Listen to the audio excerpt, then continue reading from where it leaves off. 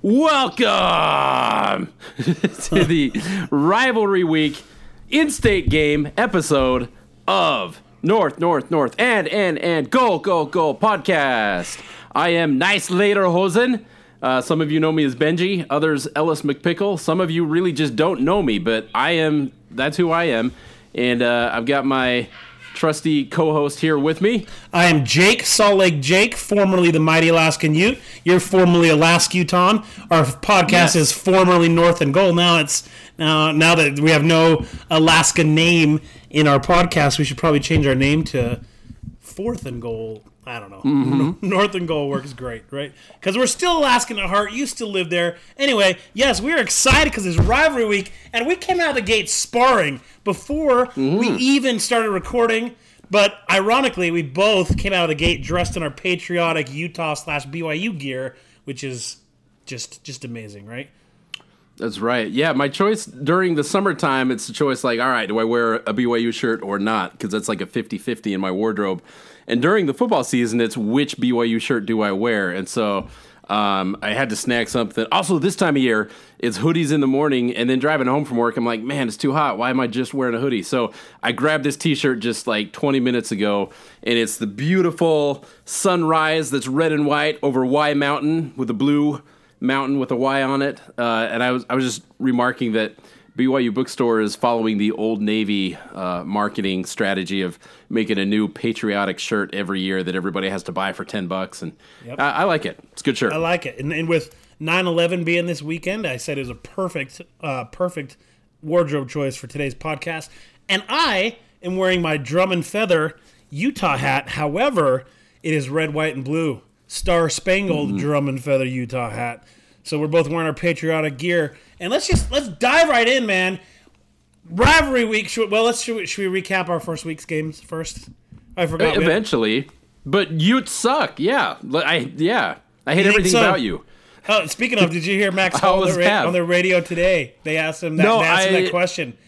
I read on Twitter something along the lines of he still hates the fans, but I did not hear the quote. No. Well, it wasn't anything inflammatory at all. Scotty G on 1280 asked him, said, "Hey, so were you just going to unload no matter what in that press conference?" And he said, "Yeah, I was. In fact, I told Duff Tittle on my way up to the pulpit, I'm sorry for this," because he knew he was good. He knew he was going to unload. And he did apologize for one thing. Actually, he said he apologized for lumping the entire university in that, because there's a lot of good people at the U, a lot of good players, coaches, etc. But he meant it and still means it towards the fans. And so that it rankled a few Ute fans. But hey, I appreciate it. The second he went on that rant, the Lord said, "Oh, they can't win anymore if this is how they're going to act." And so I appreciate Max Hall doing that. He's the one that sparked this 10-game streak. Well, 11-year, 9-game streak, soon to be 12-year, 10-game streak. Saturday night, baby. So he kicked it off. I agree. And I do need to point out, I appreciate that I get the sense that he is much more mature than he used to be. Of course, we all are compared to those younger days. But, life has thrown a few bumps and bruises his way. He's fallen on hard times a couple times. But here's what I love. Despite the fact that he says, I hate him, I hate everything about him, they poured beer on my mom, he's got his reasons for feeling the way he feels. You see time and time again people that bump into him, Ute fans that bump into him, and he takes pictures with them. It's like, okay, so yeah, you hate him, but you're still saying, yeah, sure, I'll take a picture with you. Like, that tells me, that's a lot like the rivalry goes for us. Like, yeah, I hate you guys, but deep down, no. I'd do anything for you guys. I love you, but I hate you too. It's the online thing that we've talked about a million times. People online we're rude, we say mean things, we express hatred online, but in person, my best friends in the world are BYU fans. I've said that a million times. I think it's the same way. People will say online what they won't say in person, and this is just another example. People say they hate him, he hates them. But in person, people are kind and friendly and cordial, right? So yeah. Hey, quote of the week, the Ted Lasso quote of the week. Ted Kalani Sataki Lasso. This is going to stick with me for a long time. He put into words what I've always felt, which is when someone asks him, do you cheer for the Utes to lose when they're not playing you? And he said, no. Wishing bad things, hoping that bad things will happen to good people is bad for the soul. and it was like, preach, brother. I love that. I love that. I mean, I've said it 100 times. He's awesome. I loved him when he was our defensive coordinator. I think he's a great guy still to this day. Absolutely. I love Kalani Sitake, the person. But, man, I hope he loses. Goes down in flames on Saturday, baby. Here's the good news for BYU fans. We'll just jump right in here. The good news for BYU fans, I think something happened when I was off Twitter because I'm like way behind on all these jokes or inside whatever. This is not a rivalry game anymore. This is now the in-state game, and BYU has never lost the in-state game. So I'm grateful for the rebrand.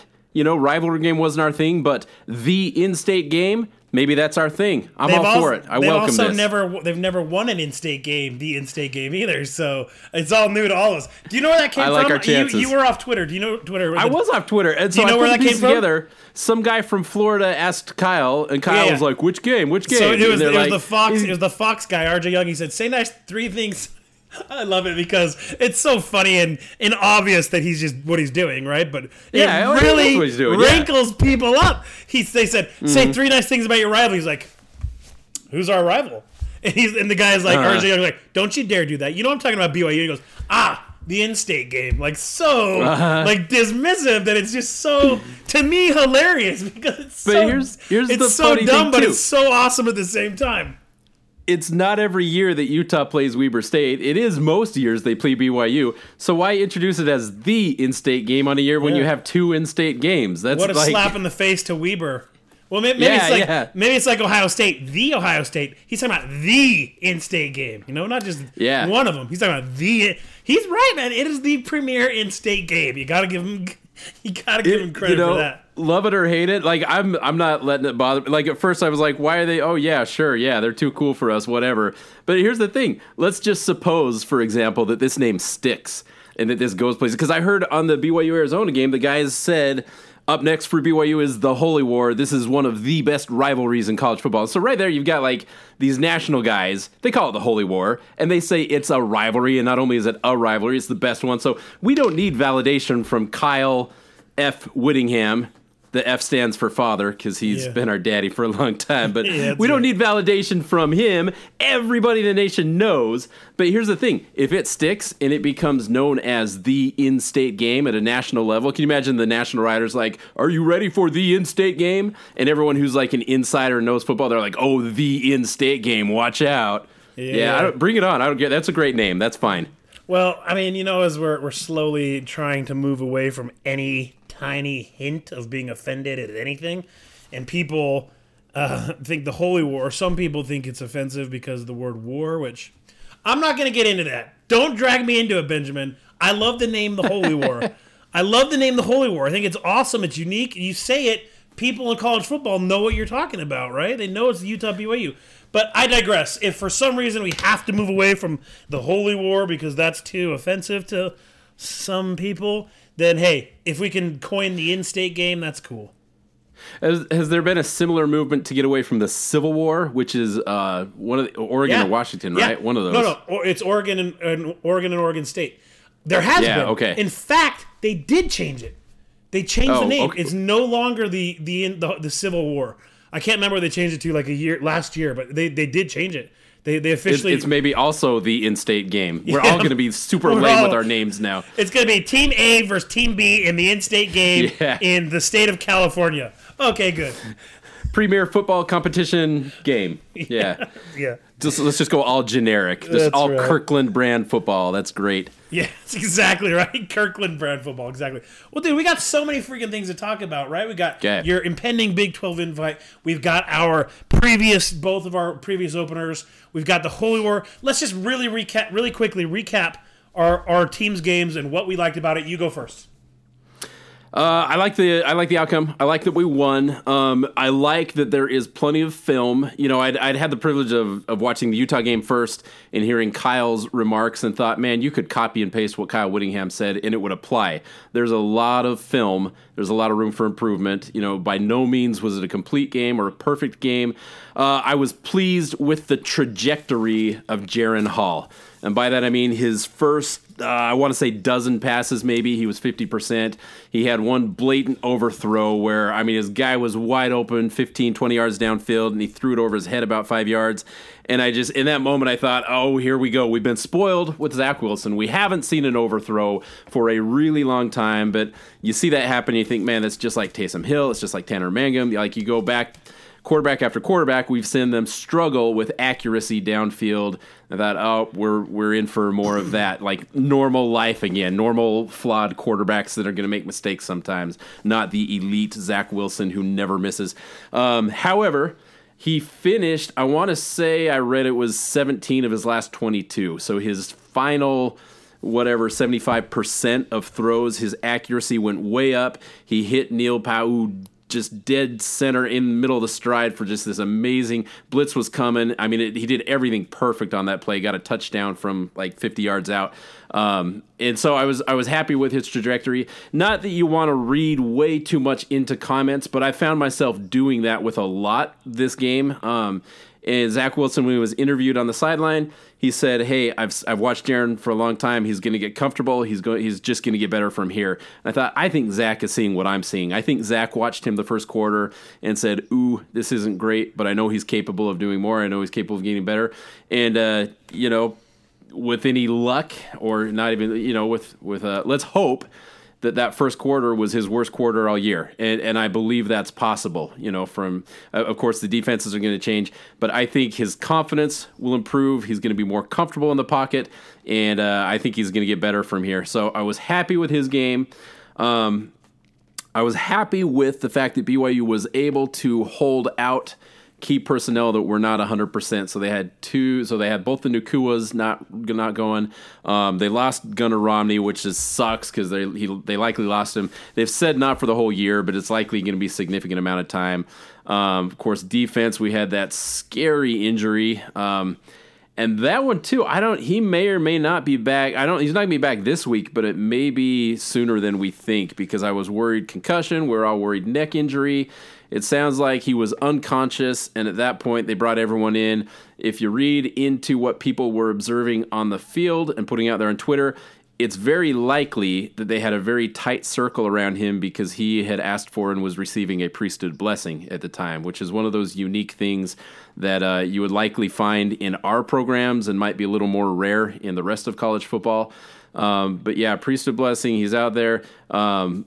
And they're all optimistic about his future. But I think just the fact that he was knocked out, I don't think I've ever seen anybody lose consciousness and play the next week. I think concussion protocol automatically gets triggered. So couple weeks out, hopefully he'll return. In addition to that, they had another linebacker that they kept out. And so the fact that we're able to kind of treat this as a warm-up game in that sense, that we're not using everybody who's not 100% healthy, I'm encouraged by. I think we might see an improved showing next week compared to what we saw this week. But all in all, I was happy with the effort. I was happy that we're facing a guy known as Dr. Blitz that ended up blitzing our guy once, getting one sack on us. Meanwhile, we got 4 sacks on them. That was something like 50-yard loss, and all of them combined, and really momentum changers. So Tuiaki's not known for being a real aggressive, heavy blitz guy, but I think that's key. When you play a prevent defense, when you say, let's keep everyone in front of us, you have to throw things like that at the other team from time to time to disrupt a drive. And so I think that's going to be the key going forward. Gotcha. Good. Lots of good thoughts. So one thing about Hall I wanted to ask you about. I saw a stat, and I wish I could remember exactly what it was. But aside from his long pass down to Pau, it was something like 15 of his 18 completions were behind the line of scrimmage, or something like really, really high. So that tells me they were being extra conservative on purpose, right? His first game, not taking too many risks with throws across the middle. And it's evident in the fact that Isaac Rex, who's your all-world tight end, only had 1 catch, right? Did he have 1, or was it 2? Yeah, I mean, he was largely conspicuously absent from that game. Absolutely, he was. Yeah, so I think that may go towards point towards the game plan of, like you said, maybe be conservative in vanilla a little bit and not show a lot, because whether you want to admit it or not, man, this next week's game is humongous in regards to like perception for you guys, because you haven't won in 11 years, and you want it really, really bad. And hey, I'm not saying we don't. We want it bad too, obviously, but we have the luxury to fall back on. We've won the last 9, so it's not as like do or die type of situation, right? You guys need this. Your players have said, Yeah. This is, I mean, like last year they said it was their Super. One guy I can't remember said it was their Super Bowl last year. I don't remember who, or the year before, but it's a big deal. So I imagine this week everything will be wide open playbook wise, right? Anything you can do to gain an advantage, right? Yeah. Oh, for sure. The alumni, the former players, they're not bashful about it. Maybe it was Brian Keel that I'm thinking of. There's been a few of them that say, just win this game. I don't care if we lose 10 games, win this game. You know, like they're hungry and they know the stakes. So absolutely they're, and I don't know, it's maybe a mix of playing conservative to build Jaren Hall's confidence. You know, let's not send him out there and have him get 3 interceptions in his first game. You know, let's keep it simple, but also let's not show our hand all the time. And one thing I liked about Aaron Roderick, I know when I say that name, Ute fans just like shudder, you know, because there aren't a lot of lovely feelings going back and forth that way. But what I saw him do last year with Zach Wilson, years past, 2 or 3 years earlier, it was like heavy jet sweep. Like that was our identity that we kind of borrowed from Boise State. We said, all right, let's kind of change it up. We've got Hefo, who's just a speed demon. We're going to use him on the edge. We're just going to throw this at the defenses over and over and over again. Well, between Roderick and Jeff Grimes, I'm not sure who it was more of, they looked at Zach Wilson and said, this is what we've got. Why would we mess around with a bunch of jet sweeps? And they kind of retooled the offense around what they had. And so I don't know if we've seen enough to know what the identity will be this year going forward. It may be that with a non-elite quarterback that we go back to throwing a lot more jet sweeps and bubble screens and just try and change it up and keep the defense on their toes. Or it may be that we're going to open it up, you know, throttle it up, get him launching it downfield. I know he's got the arm strength and he's capable, so I think we'll see a little bit more next game on what they're intending to do with the offense this season. Yeah, well, from what I saw, to me, the X factor with him is his speed carrying the ball, right? If the play breaks down and he's able to break contain, he is one of the fastest guys on the field, from what I saw on a couple of his runs, right? And so I think Utah has to do a good job of containing him, because I think there weren't a lot of design runs for him, and I personally think that was by design because they don't want to show that hand, right? But yeah, I think Utah needs to be aware of the design runs this week against him. And like you said, when the game started, you had to kind of prepare yourself that you weren't going to have an accurate assassin, and that's still going to happen. You know, he's still young. He still doesn't have a lot of games on his belt.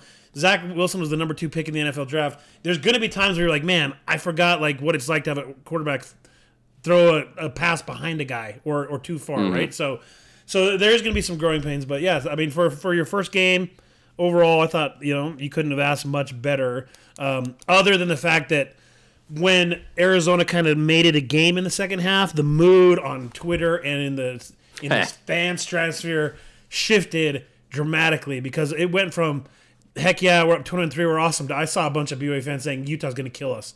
Utah's going to kill us. They immediately went from joy to like, crap, Utah's next week's going to kill us. And hey, I wouldn't mind if we did. But I thought that was funny. Well, it's that meme of like flashbacks of Vietnam, you know, that meme where you've got helicopters and explosions and all that. Here's why. That all took place within 2 minutes. And it was coaching mistakes, you know. But here's the thing that I wonder: the safety, Kalani took ownership of that. Was like, yeah, we shouldn't have been running that play. But everybody runs it up the middle when you're on your own 2-yard line. I don't know if that was necessarily a design. I mean, I watched that again today, this afternoon. I had a long lunch, and so I watched a lot of the game again at lunchtime. And man, Arizona brought the house on that play, and BYU just looked like they were full of holes. They let every guy through. I mean, it was bad execution. I don't know if the play design was necessarily at fault, but you know, in hindsight, you'd say, "Oh yeah, they're bringing everybody. Let's take one step back and hit the guy 10 yards out on the sideline." You know, correct me if I'm wrong, because I only saw it live. I never saw a replay. It appeared on that play like the line got blown up by the defense, and that's why the play just went the way it is. It did. A couple guys just either missed their assignment or just got beat. Is that kind of what happened? Yeah. I mean, a much bigger, much more motivated offensive line. You can run that play and you can get 3-yard push to give yourself some breathing room. And that's almost always what coaches do. And so that maybe is why Kalani was taking ownership, saying maybe it was too predictable or something like that. Gotcha. But anyway, that led to them getting a 40-yard return on the short kickoff, which set them up. So they only had to have like 3 good plays to get in the end zone again. And they did. The guy that scored, I mean, he juked our defense just out of their jock straps. He made this move that opened up downfield, and he just marched right into the end zone. And so it's like, man, you take 2 mistakes, and suddenly it's a safety, a touchdown, and a 2-point conversion. So suddenly it's a 1-possession ball game where it looked like it was headed to be a blowout. And that's why I'm saying they're having Vietnam flashbacks. Is the Utah game, time and time again, has felt like either we are going to win this, we have a lead we can hang on to, or we could win this. I mean, it's very, what is it, something like 7 of the 9 have been 8 points or less, which is 1 possession. 7 of the 9, 1 possession. I know some of those games that doesn't tell the entire story because they're taking knees at the end, but it tells you they're not blowouts. It tells you that 1 or 2 mistakes can cost you the entire game. And so I get it when you say, oh man, we're making these 1 or 2 critical mistakes that everything we've worked for has now fallen apart at the seams. Luckily, the rest of the game didn't fall apart and unravel. They got it together. They imposed their will. And I mean, that's what we love and hate about the game. I've said it over and over and over again. This is a game of chaos, and you have to love it. If you don't love the chaos, this is not for you. Oh man, and I don't know. Go watch cross country or something predictable. I don't know how people don't love football. I know I'm biased as can be, but I'm a fan of most sports, and just football is just by far and away the best, man. It's incredible. Anyway, okay, so that was good. Utah game. Against Weber State, I've heard a lot of people say, well, Utah didn't look that good. And the fact is, no, they didn't look like world beaters. However, I have seen enough Kyle Whittingham games against FCS teams to know this is exactly what they look like every freaking time. Every time. I look back at several of our other games. Weber State in 2018, the year we won the South for the first time. I rewatched that game. It was 10-7 Weber with 3 minutes left in the first half. And then we pulled away and won. And I remember that game, everyone was upset too because we didn't look good against an FCS team.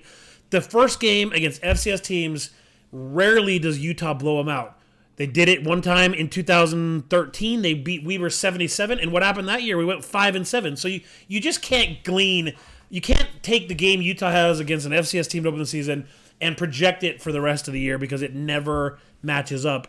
I mean, we beat I think it was Northern Colorado or maybe Northern Montana or something.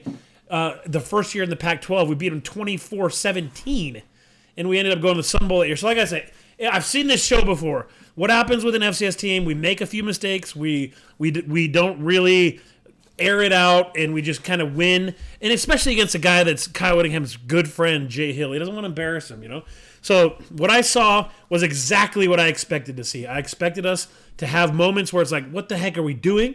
And then also end up winning big, which is what we ended up happening. What I wanted to see is I wanted to see some things from Charlie Brewer, how he'd react under pressure, which he had more pressure than I hoped he would. I wanted to see how the offensive line would play, and I wanted to see a couple playmakers emerge. So as far as Brewer, other than his first drive, he overthrew a pass, he threw one a little behind, but other than 3 or 4 passes, he was like dead on the money. He was sharp as could be. He had passes he made passes that I haven't seen Utah quarterbacks make, very many quarterbacks make, that were just placed perfectly down the sideline over the linebacker right in front of the safety. 3 or 4 of those where he had 20, 25-yard gains that were just perfect crossing out to Enos or a streak down the sideline to our tight end. So I was really impressed with Brewer, but I shouldn't be surprised because the man is a freaking 5th-year senior that's won big-time games and led his team to an NY6 Bowl. So that was one thing that really frustrated me this whole offseason. Like, well, we got to see what Brewer's like if he's good enough. Dude, he's proven, yes, he hasn't done it in our offense. I get that. But he's proven that he's seen everything. He's started almost 50 games. He's seen everything. He has a wealth of games against high-level teams. So it doesn't surprise me that he was cool under pressure and that he was good. Where I was concerned, but it comes with a caveat, is our offensive line, again, didn't look great. However, I have to remind myself that 2 of our 5 starters weren't even dressed due to concussions.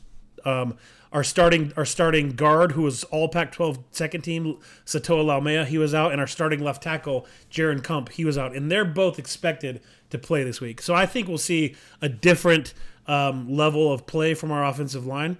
So I'm not worried there. But I'm not going to say, I'm not saying that it won't be crappy or that it's going to be amazing. But I'm not worried until I see more evidence that it sucks. Then I'll be worried then. But and lastly was the playmaker situation. I want to see a couple playmakers, and Tavion Thomas looks like the next great Utah running back. He's a big boy, 6'2", 230. He looks like a big, beefy linebacker out there, but he's fast and he doesn't go down easy. He had over 100 yards on just 12 carries. I expect as the season goes on, he's going to be the focus back and get 20 to 25 carries and be our next 1,000-yard rusher. So I'm happy with everything that I saw, but I'm not to the point where I'm like declaring it. Oh, okay, yeah, we're undefeated national champs. There's still questions remaining, but. Yeah, so that's kind of my brief recap of the Utes. I got the impression I was distracted watching. I had other things going on, but I was trying to watch the entire game. Did they kind of rotate almost like big chunks of time with each running back? I want to say they used 3 guys, and they said, all right, this is our guy for the first quarter and a half, then we're relying on this guy. Excuse me, not COVID. Man, I've been fighting this cough for a long time, but it's not COVID.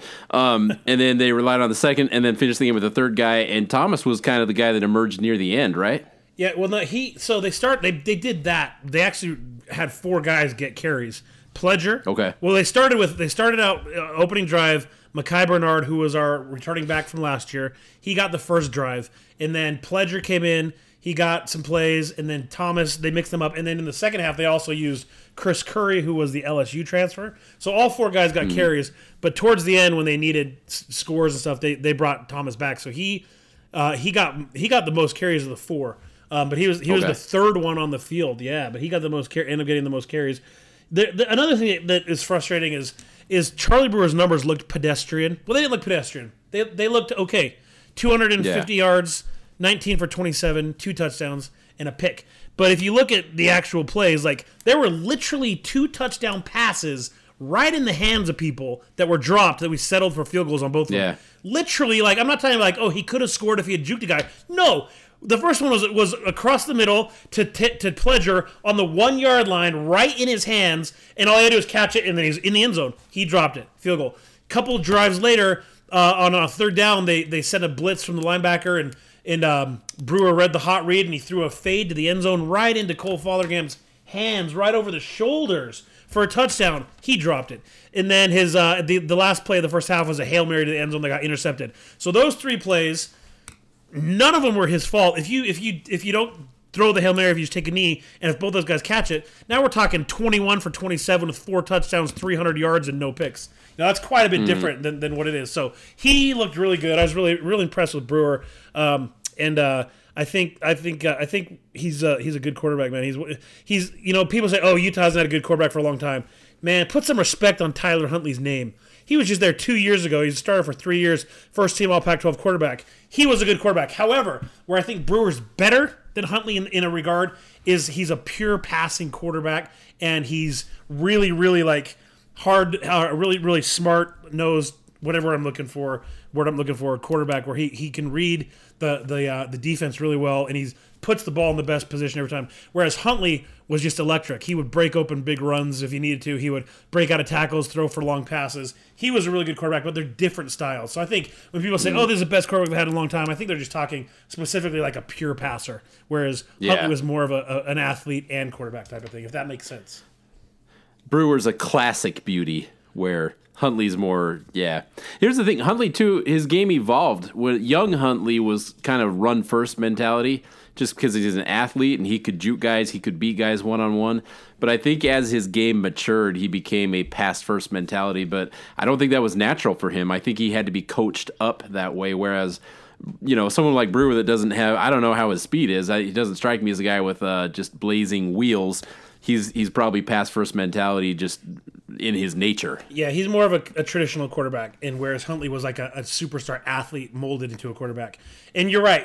Early on, he was more happy feet where he'd leave the pocket. But his senior year, I think of that Washington game Washington was a good team, not a great team. They went 8-5. You played them. They beat you guys down in Provo. So they were a good team. But we went on the road there, and we needed to win because if we lost, USC would have won the division. And we needed a win. We got down, and he literally threw us to victory. I'm talking we're down 3 in the fourth quarter. It's 3rd and 7 on our own 25, and he throws a guy open 30 yards down the sideline. 2 plays later, third again, throws a guy open for a first down. He literally made huge throws to win, which is what we needed. But yeah, different styles of quarterback. So I'm happy with Brewer. I think it's going to be a good year for him. So, which brings us to the in-state game. One thing before we go there, just a really quick thing, because I saw this a little bit on Twitter. It made me laugh. Hypothetically, Weber State versus Arizona, who gets the W? Here's where I'm conflicted, because I beat the P5 drum nonstop. Right, that's just what I do. The fact of the matter is, though, I always beat the P5 drum, but I always say, except with exceptions like Vanderbilt, because Vanderbilt sucks, and Rutgers, because Rutgers sucks. Dude, Arizona is on the par with those teams these last couple years. I mean, they've lost 13 games in a row. Yeah. I don't care what competition they were going against, good, bad, or indifferent. Their last game before BYU, they gave up 70 points and lost 70-7. They're just not a good team right now. So I think Arizona wins, beats Weber, but I think it's actually a good game, man, because Weber is not a slouch. They're 4-time Big Sky champs in a row. They're a great FCS team. They're not a good one. They're a great one. So I think the gap between them and the lower level FBS, which Arizona isn't that big.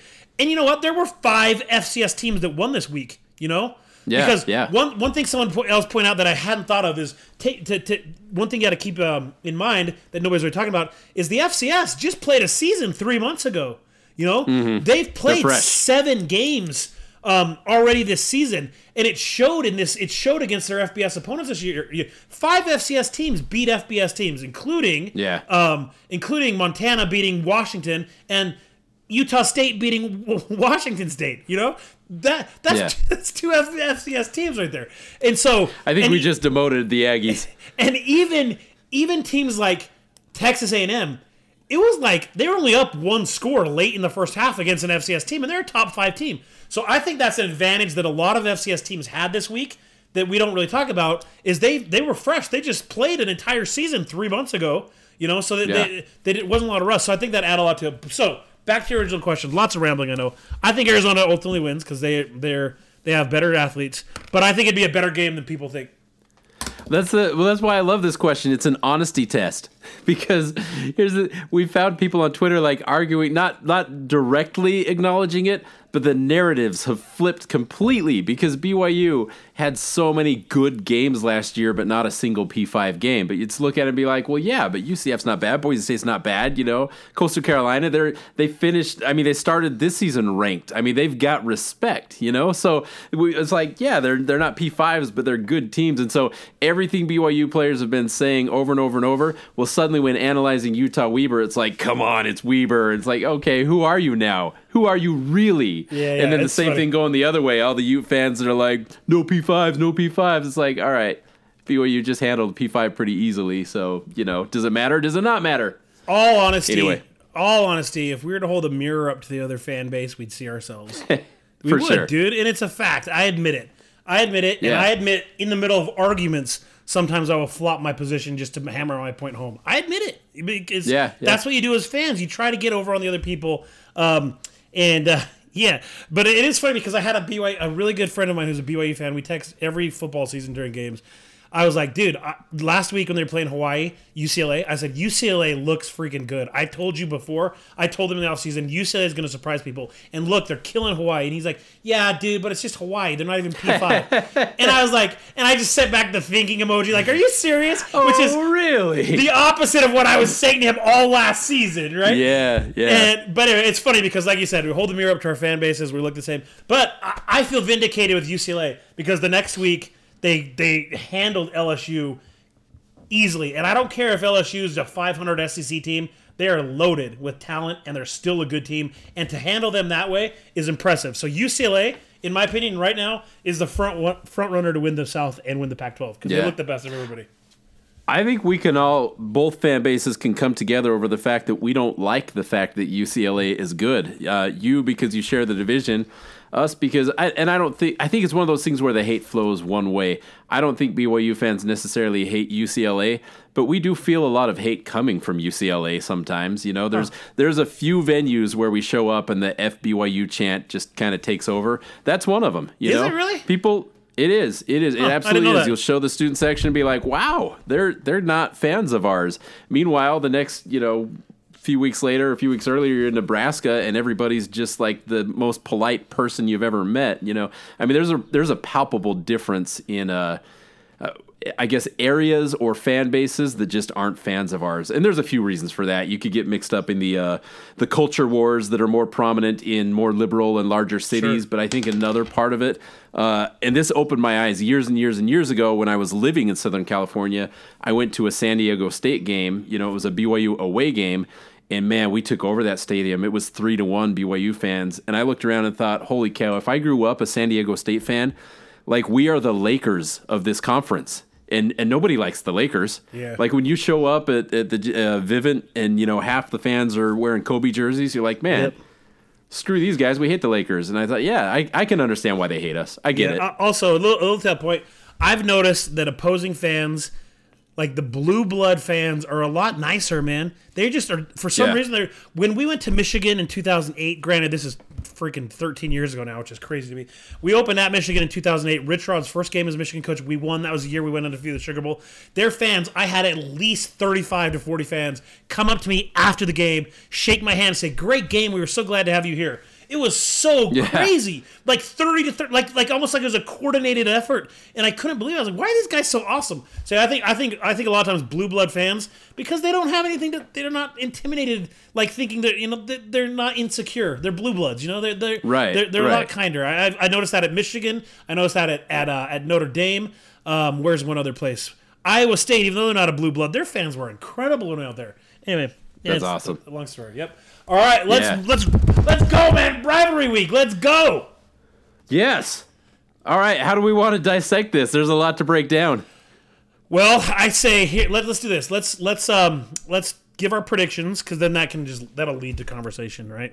Let's give our predictions of what happened, what I expect to see, and I want, as we discussed, I want no holding back. I want your true thoughts, not your watered down. I'm on a podcast with a friend who's a friend of the rival thoughts. All right.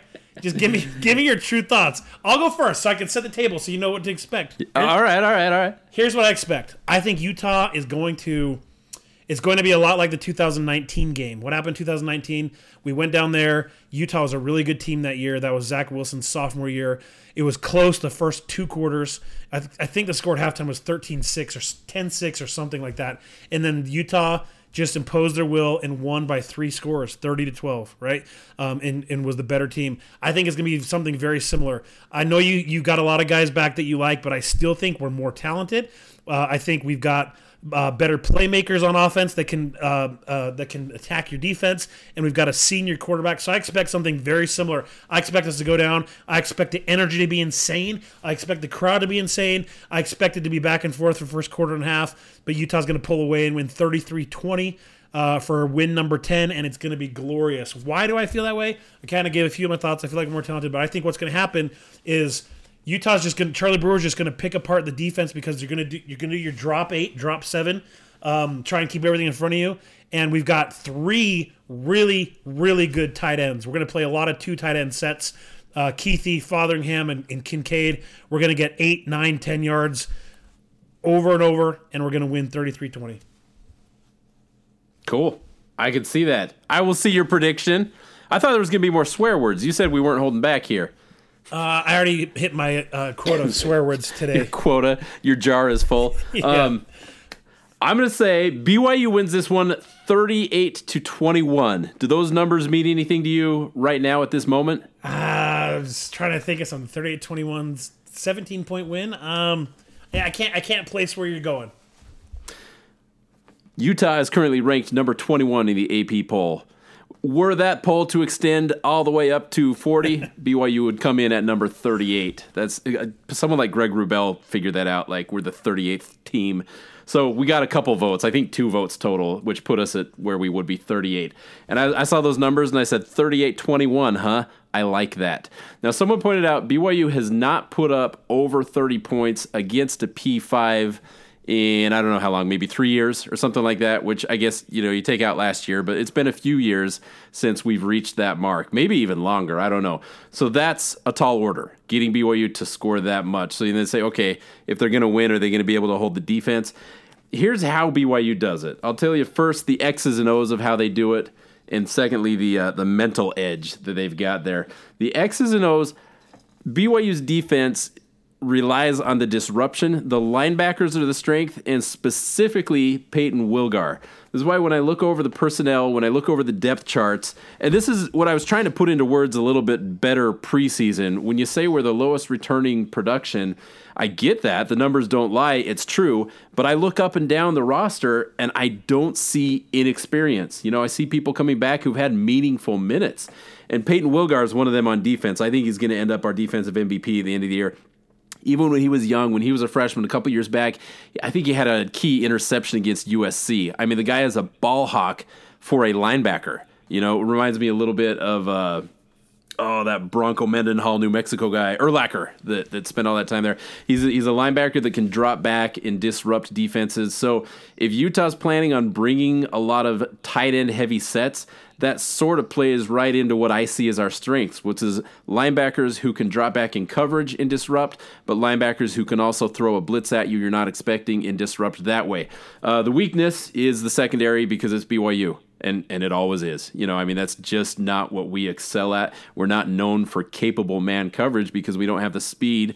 We did not get burned, and I think so many of Tuiaki's defenses are known for that because he plays preventatively, because if he were to play aggressively, we would pay for it. And fans find that so frustrating.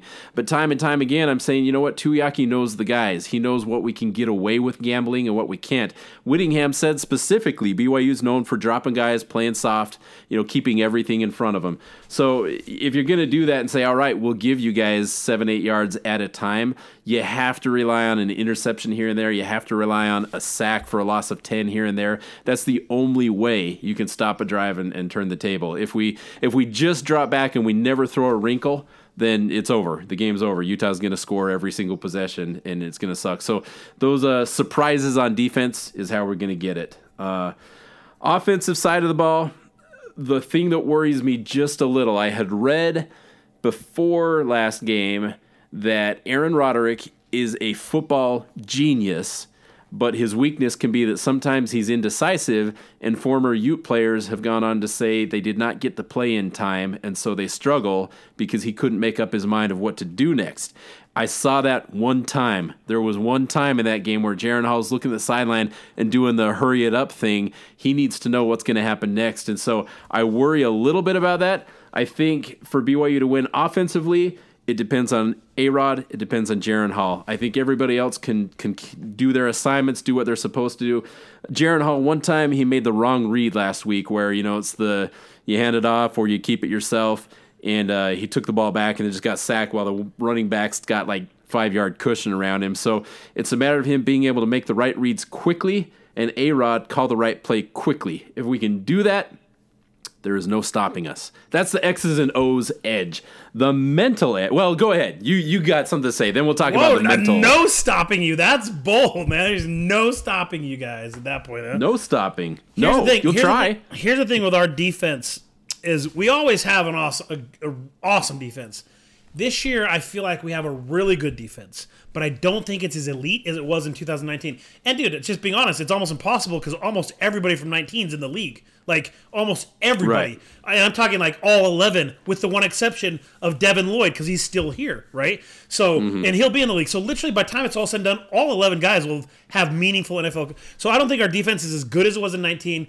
I think the weakness of our defense, if you were to say that, would actually be our secondary, which a lot of times is our strength, because they're so young and inexperienced. Last year they only got 5 games and they were all young freshmen, right? Clark Phillips, we've talked about how highly recruited he is, and he's a stud, but he's still young. Whereas our front seven, I think, is our strength. Our D-line's always good. Mika Tafua is going to be the next in line great rusher. We got the big D tackles that'll clog it up. We've got the best linebacker, in my opinion, in the conference, in the Pac-12, Devin Lloyd. He's incredible. And Nephi Sewell is an all-conference linebacker. So our front seven's awesome.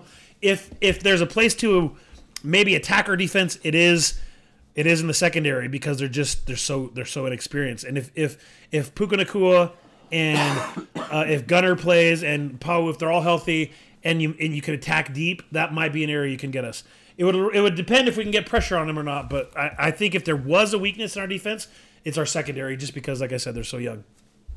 Yeah, and that's the thing. That's why I feel like so much depends on Jaron and on A-Rod, because they got to find those holes. They've got to exploit them. I think we have not yet seen, this is like the Ferrari that you took for a test drive and said, all right, you got to obey the speed limit. And now we're going to go out to the salt flats and you're going to really open it up. I would love to see downfield separation all over the place, and I think they've got the speed and the talent that they can do that. They just didn't do a lot of it last game. And then you hit on it earlier, Isaac Rex. I felt like, man, this guy last year was a touchdown machine.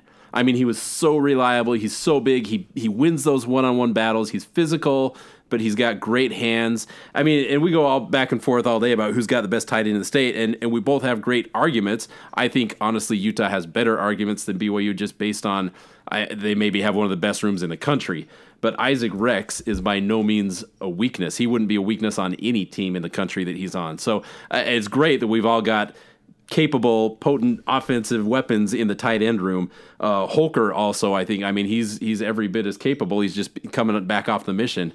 So I'd love to see them thrown up. I mean, when you've got that many places you can look, the defense can't focus everyone at once, no matter how good you are. Someone's going to miss a step. Someone's going to get beat somewhere. Yeah, and it happens. It happens throughout. It's a 60-minute game. There's going to be a lot of breakdowns. Can the quarterback take advantage of it? That's the question. Will Hall? Because he's played 3 games, and he's played against 1 P5 in Arizona and 2. Was it USF and Toledo? Was that who he played against, or who did he play against? Anyway, there's no denying this is the best defense he'll have faced as a starter. Sure, Utah's super talented on defense, and so can we rattle him? If we can, then I think we win. We win pretty big. If he can beat us over the top, then we got a close game. Yeah, but I expect.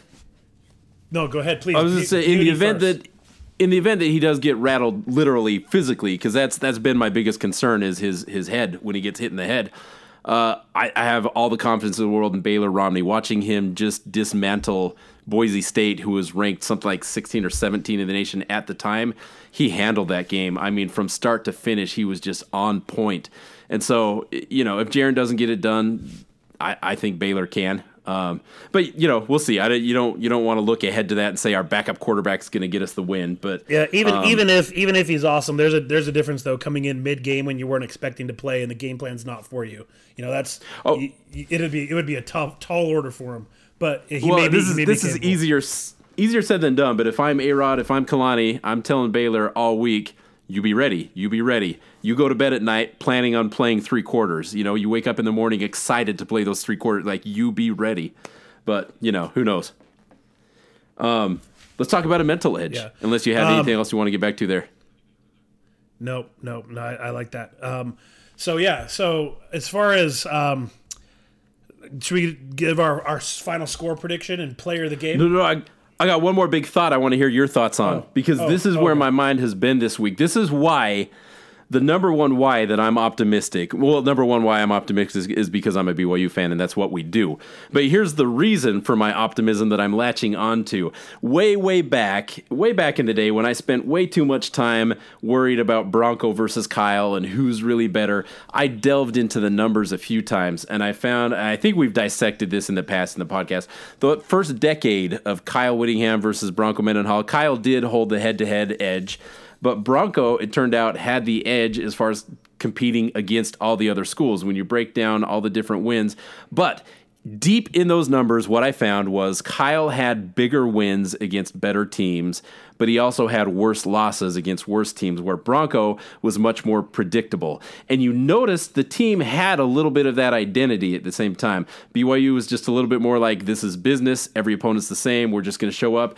Where Kyle, his boys came out psyched and amped up, and they'd win the rivalry game, but they always lost the week after, or they would lose the week before. You know, there was just something where, yes, they'd win that game, but they didn't have enough in the tank to keep that mental edge for the game before or the game after. I've noticed this identity shift this week, at least in the rhetoric. Kyle Whittingham, I mean, just the very fact that he's saying, oh, the in-state game, like that by itself, that signals to the team, yeah, this is just another game. You said a few years back that they had BYU Sports Nation on in the weight room all summer. If he really means it, if Kyle really means we're bigger than the rivalry, we're focusing on the Pac-12 title, we're looking at other things, I don't know that he would keep BYU TV on in his weight room all summer. So I don't know if that's happened this year or not. And so to me, Kyle has become a little more Bronco-like in that this is just another game. We got bigger things to focus on. Let's not make a big deal out of it. And you know BYU is hungry. This is not just another game. I fully expect BYU to be destroyed by Arizona State no matter what happens this weekend, because they are pouring everything into this one, and Arizona State's a good team. They're probably, what are they ranked higher than Utah right now or lower? They're close. Lower, but yeah, just by I think a 22 or something. Yeah, they're ranked. And so in essence for us, it's like playing Utah twice in a row, you know, that level of a team, but you really care about one and you're going to be not focused on the other. So it wouldn't shock me to see BYU beat Utah by 2 or 3 scores and then just get destroyed by Arizona State, like 40-point loss. I mean, that's the kind of identity that used to belong to Kyle Whittingham that I think Kalani Sitake took with him, because you've also seen that in Kalani Sitake's era. We've lost to friggin' Toledo and UMass, and we beat number 3 Wisconsin on the road at their own place. I mean, this team, it has this wild identity fluctuations. And that's why I think that in this case, where this is a game they want, it's a good thing. I see. I will say, I can see why you would create that logic, but I can tell you, Kyle Whittingham still treats this like it's a big deal inside the facility. I know he's got stuff hanging in lockers right now about stuff people have said. So whether you think he does? No, I know he does. I've been told and seen pictures of comments from some of the BYU players hanging in the locker room this week. Like what comments? What does he got? You got to share your insider stuff. If I were to know specifically, for example, just that Mason Wake saying he can't stand Utah. He said that earlier this week. Things like that would be hanging. That's not that mean. Nobody can stand Utah. That's like saying like I hate grasshoppers eating my plants. See, well then we'd kill grasshoppers eating our plants then, because we're amped up for it, right? So I know he still pulls the same tricks he always does, even if he says in the media it doesn't matter as much or whatever. He still pulls the same shenanigans. Do you think he's had BYU TV on in the locker room all summer? I don't know if he's done that this year. Wouldn't surprise me though. I mean, I don't think they've. I don't know. I don't know what he's done, but I know he does. Dude, we still have a countdown clock to when we play you guys. Like it, he hasn't changed. Yeah, that. You know, he hasn't changed. But you have that for every team, right? Or no? Is there one just specially for us? I don't know if it's changed, but at one point there was just a special BYU countdown. It might be for everyone now though. That was a holdover from Urban Meyer though. That was what Urban Meyer brought in, and had that held over for a little while. I don't know. I don't think I think he's still dude. He's a prideful man, right? You remember after 2009 when they had the kerfuffle on the field where his wife got caught up in it, and he swore on his life he'd never lose to BYU ever again. Obviously, that's not something you can totally control, but at this point he hasn't, and I think that's a point of pride to him. So I think it doesn't matter what he says in the media. I think he still puts extra emphasis on this. I don't think he doesn't care about the game, but 10 out of 10 times you say win the Pac-12 or beat BYU, it doesn't matter anymore. You know, he's got bigger things to worry about. That hurts me to say, but it's true. He does. The other thing, I gave a talk in church not too long ago on spiritual maturity, and I can see spiritual maturity in Kyle, and I can see him saying, you know, in my younger days, I was a little more hot-headed, and I'd hold a grudge, and someone offended my wife, and I've forgiven that person by now, and you know what? We're just here to get along and be brothers, and you know, he's about to be called as a mission president probably 2 years from now. That's my prediction. He will be presiding over the does he speak any foreign languages? No, Columbus, Ohio mission. That's Oh yeah, I could. Well, no, that'd be too. That the media wouldn't. I mean, God is God. I'm not going to tell him what to do, but I'd say somewhere like Maine, Northeast. Well, I mean, you bring up a good point. Really, the last thing he has to accomplish in his career is to win the Pac-12 championship. He's done everything else he can. He's had undefeated seasons. He's gone to Sugar Bowls. He's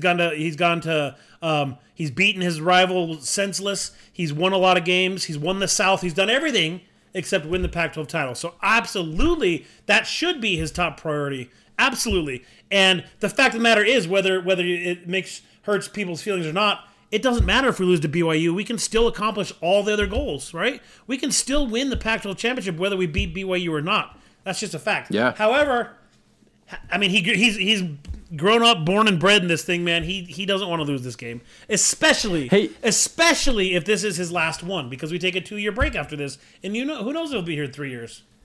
How much do you buy into the narrative that the shortened season and limited practices is what has hampered the Pac-12 as a whole that was evident by week 1 or week 1 and 2? Just week 1.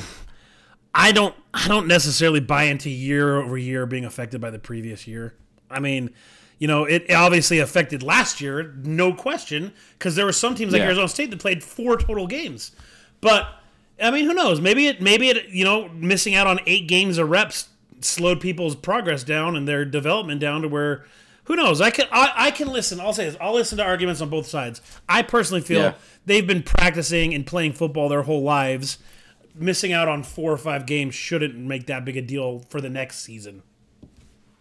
Yeah, but the thing that you can't replicate is functioning as a unit together, the communication, those things in live fire situations, saying, all right, this is not, we don't take a time out and talk about it every time we make a mistake. We got to move on to the next play. Boom, boom, boom, boom. I wanted BYU and Utah to play week 1 this year because I saw that as a competitive advantage. Now, looking back at how they each did, I don't know. I think maybe our chances are just as good week 2 as they were week 1 because I'm seeing Jaron Hall's improvement from game 1 that I'm hoping will continue into game 2.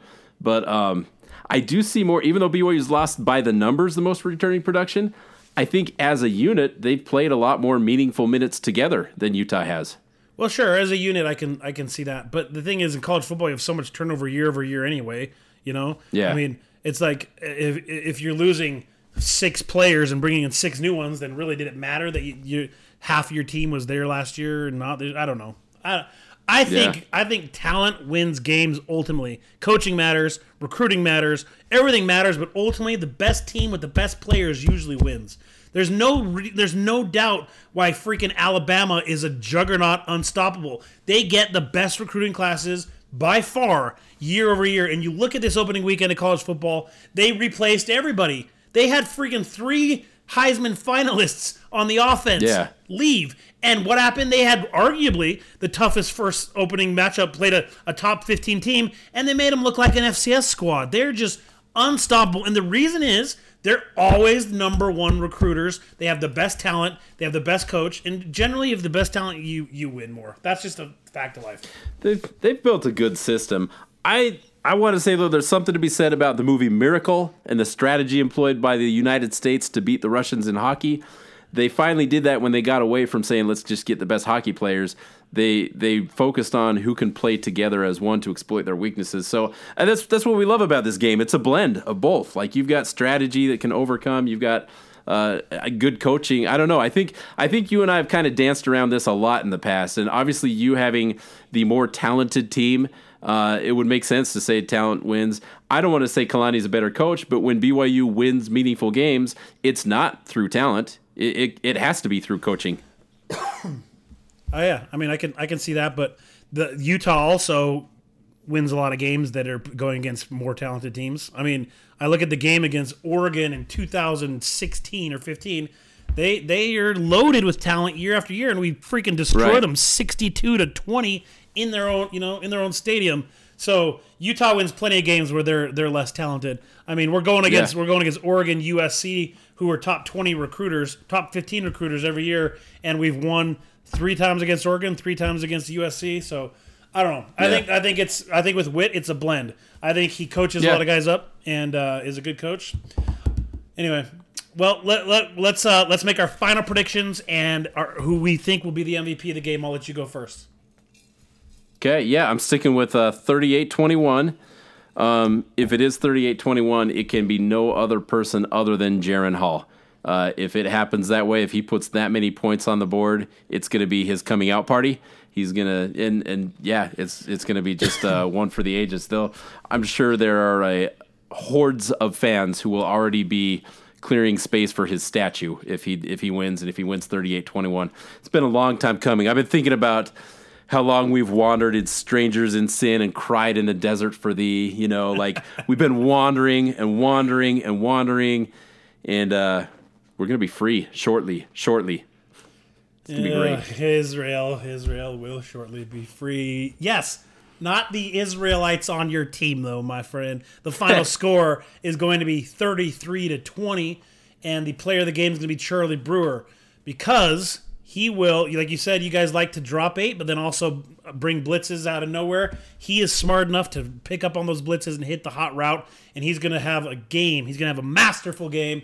Utes are going to win 33-20, extend the streak to 12 years, and really, it's going to be 15 because we take the next 2 years off, which, that's another discussion, but that's the fact of the matter. If you don't get us this time, this is Jaren Hall's only chance, man. This is Jaren Hall's only chance to break the Max Hall curse. Can one Hall break the other Hall curse? This is his shot. If it doesn't happen, it's going to have to fall on someone else's shoulders in 2023 or 4. Here's what I wonder. Dog years, there's like 7 dog years is like 1 person year. What are streak years in people years? Because I feel like if the streak dies this weekend, it won't be something where like, oh, it had its whole life ahead of it. We'll say it had a good run. Well, good for it. It's happy now. It's at rest. It's on a farm. It's on a farm upstate. We're happy that the streak has died because it had a full life. The streak was able to do things that no other streak is able to do, and we should not spend a moment mourning the streak. We should just mourn those who are sad that it's gone. Let's go with dog years, man. If it's been 9 years, that's 63 years old. This streak is 63. That's a good time. That's still kind of young, but yeah. But, Okay, we'll go off of years. We'll go off of years. It's 11 years, so it's 77 years. I'm going to throw this in there too. The streak's kind of an a-hole. The streak is kind of a douche. Like, we shouldn't really be that sad. It's time for it to end, and that's fine. Yeah, well, all of I can't think of a good comeback to that. I had lots of them working in my head about people who were. I'm trying to think of it. Like, I don't know. Screw it. You think it because whatever. Anyway, you were gonna think of someone who made a final, like, repented in their 90th year and made something out of themselves. I was trying to think of someone who was like universally beloved and accepted, but had one enemy who hated their guts. Like, I was trying to come up. Even Gordon B. Hinckley, man, he had people that were excited when he passed away. So that's kind of the same thing. Yeah, there you go. Yeah. You think the streak is President Hinckley, and I think the streak is Hitler, and that's okay. we can feel differently about the streak. That's all right. That's what makes us brothers. All right, brother. Well, there's a good way to end. Write us, tweet at us, tell us who is the streak and should they die. This is a good analogy. Yeah. Any sponsors today? Mucinex. Yeah. Brought to you. This is brought to you by COVID-19. Holy cow! What a year! I can't believe so many things about this year. Yeah. Life is too short. Just be kind. I heard last night. Sometimes when life is stressful, I can only sleep if I have headphones in and I'm listening to. Like, I have a rotation of the same 10 stand-up comedians, and not only that, the same 10 performances, because it's something to get my mind distracted, but I don't feel like I have to pay attention, so I can, like, just fall asleep. Anyway, Todd Glass, Act Happy on Netflix. I'm going to say that sponsors this. He said in, like, minute 40 of that, he says, let's stop calling everything PC. We don't need to call everything PC. I'm so tired of everything being PC and we have to be politically correct all the time. He said, don't call it PC. Don't call it politically correct. It's called kindness. It's called being kind. And I thought, ooh, I like that. Let's just reword that you don't have to, it's just be kind. That fixes everything. Kindness does, but there's no kindness in this world, man. It's the end of the day. End of days. I don't want to be all gloomy, but hey, Let's get the Savior back. Let's get going. Let's get going. Yeah. Hey, All right. a lot of people have been saying Big 12 invites coming Friday. Win over Utah's coming Saturday. Be ready Sunday, okay? Just be ready. For the Lord to come back. Yeah. It has to That's be. what it's going It to has take. be. I agree. That's what it's going to take. Cried in the desert for thee. This is, it's happening. All right. Well, we will see you next week. Whoever wins the game will open with that team's fight song. That's our tradition. Yeah, there we go. All right. All right. Go Utes. Go Cougs.